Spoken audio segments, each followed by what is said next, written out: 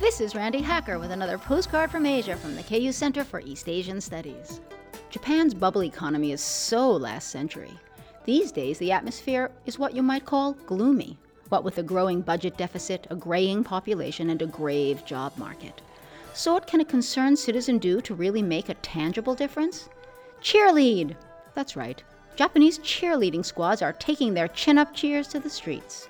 One squad, called Japan Pom Pom, is made up of women 60 or older. Their founder is in fact 78, and their combined ages exceed 1,500 years. In silver wigs and shiny red costumes studded with sequins, the senior squad dances and waves gold pom-poms to lighten the mood and bring fun to those who see them.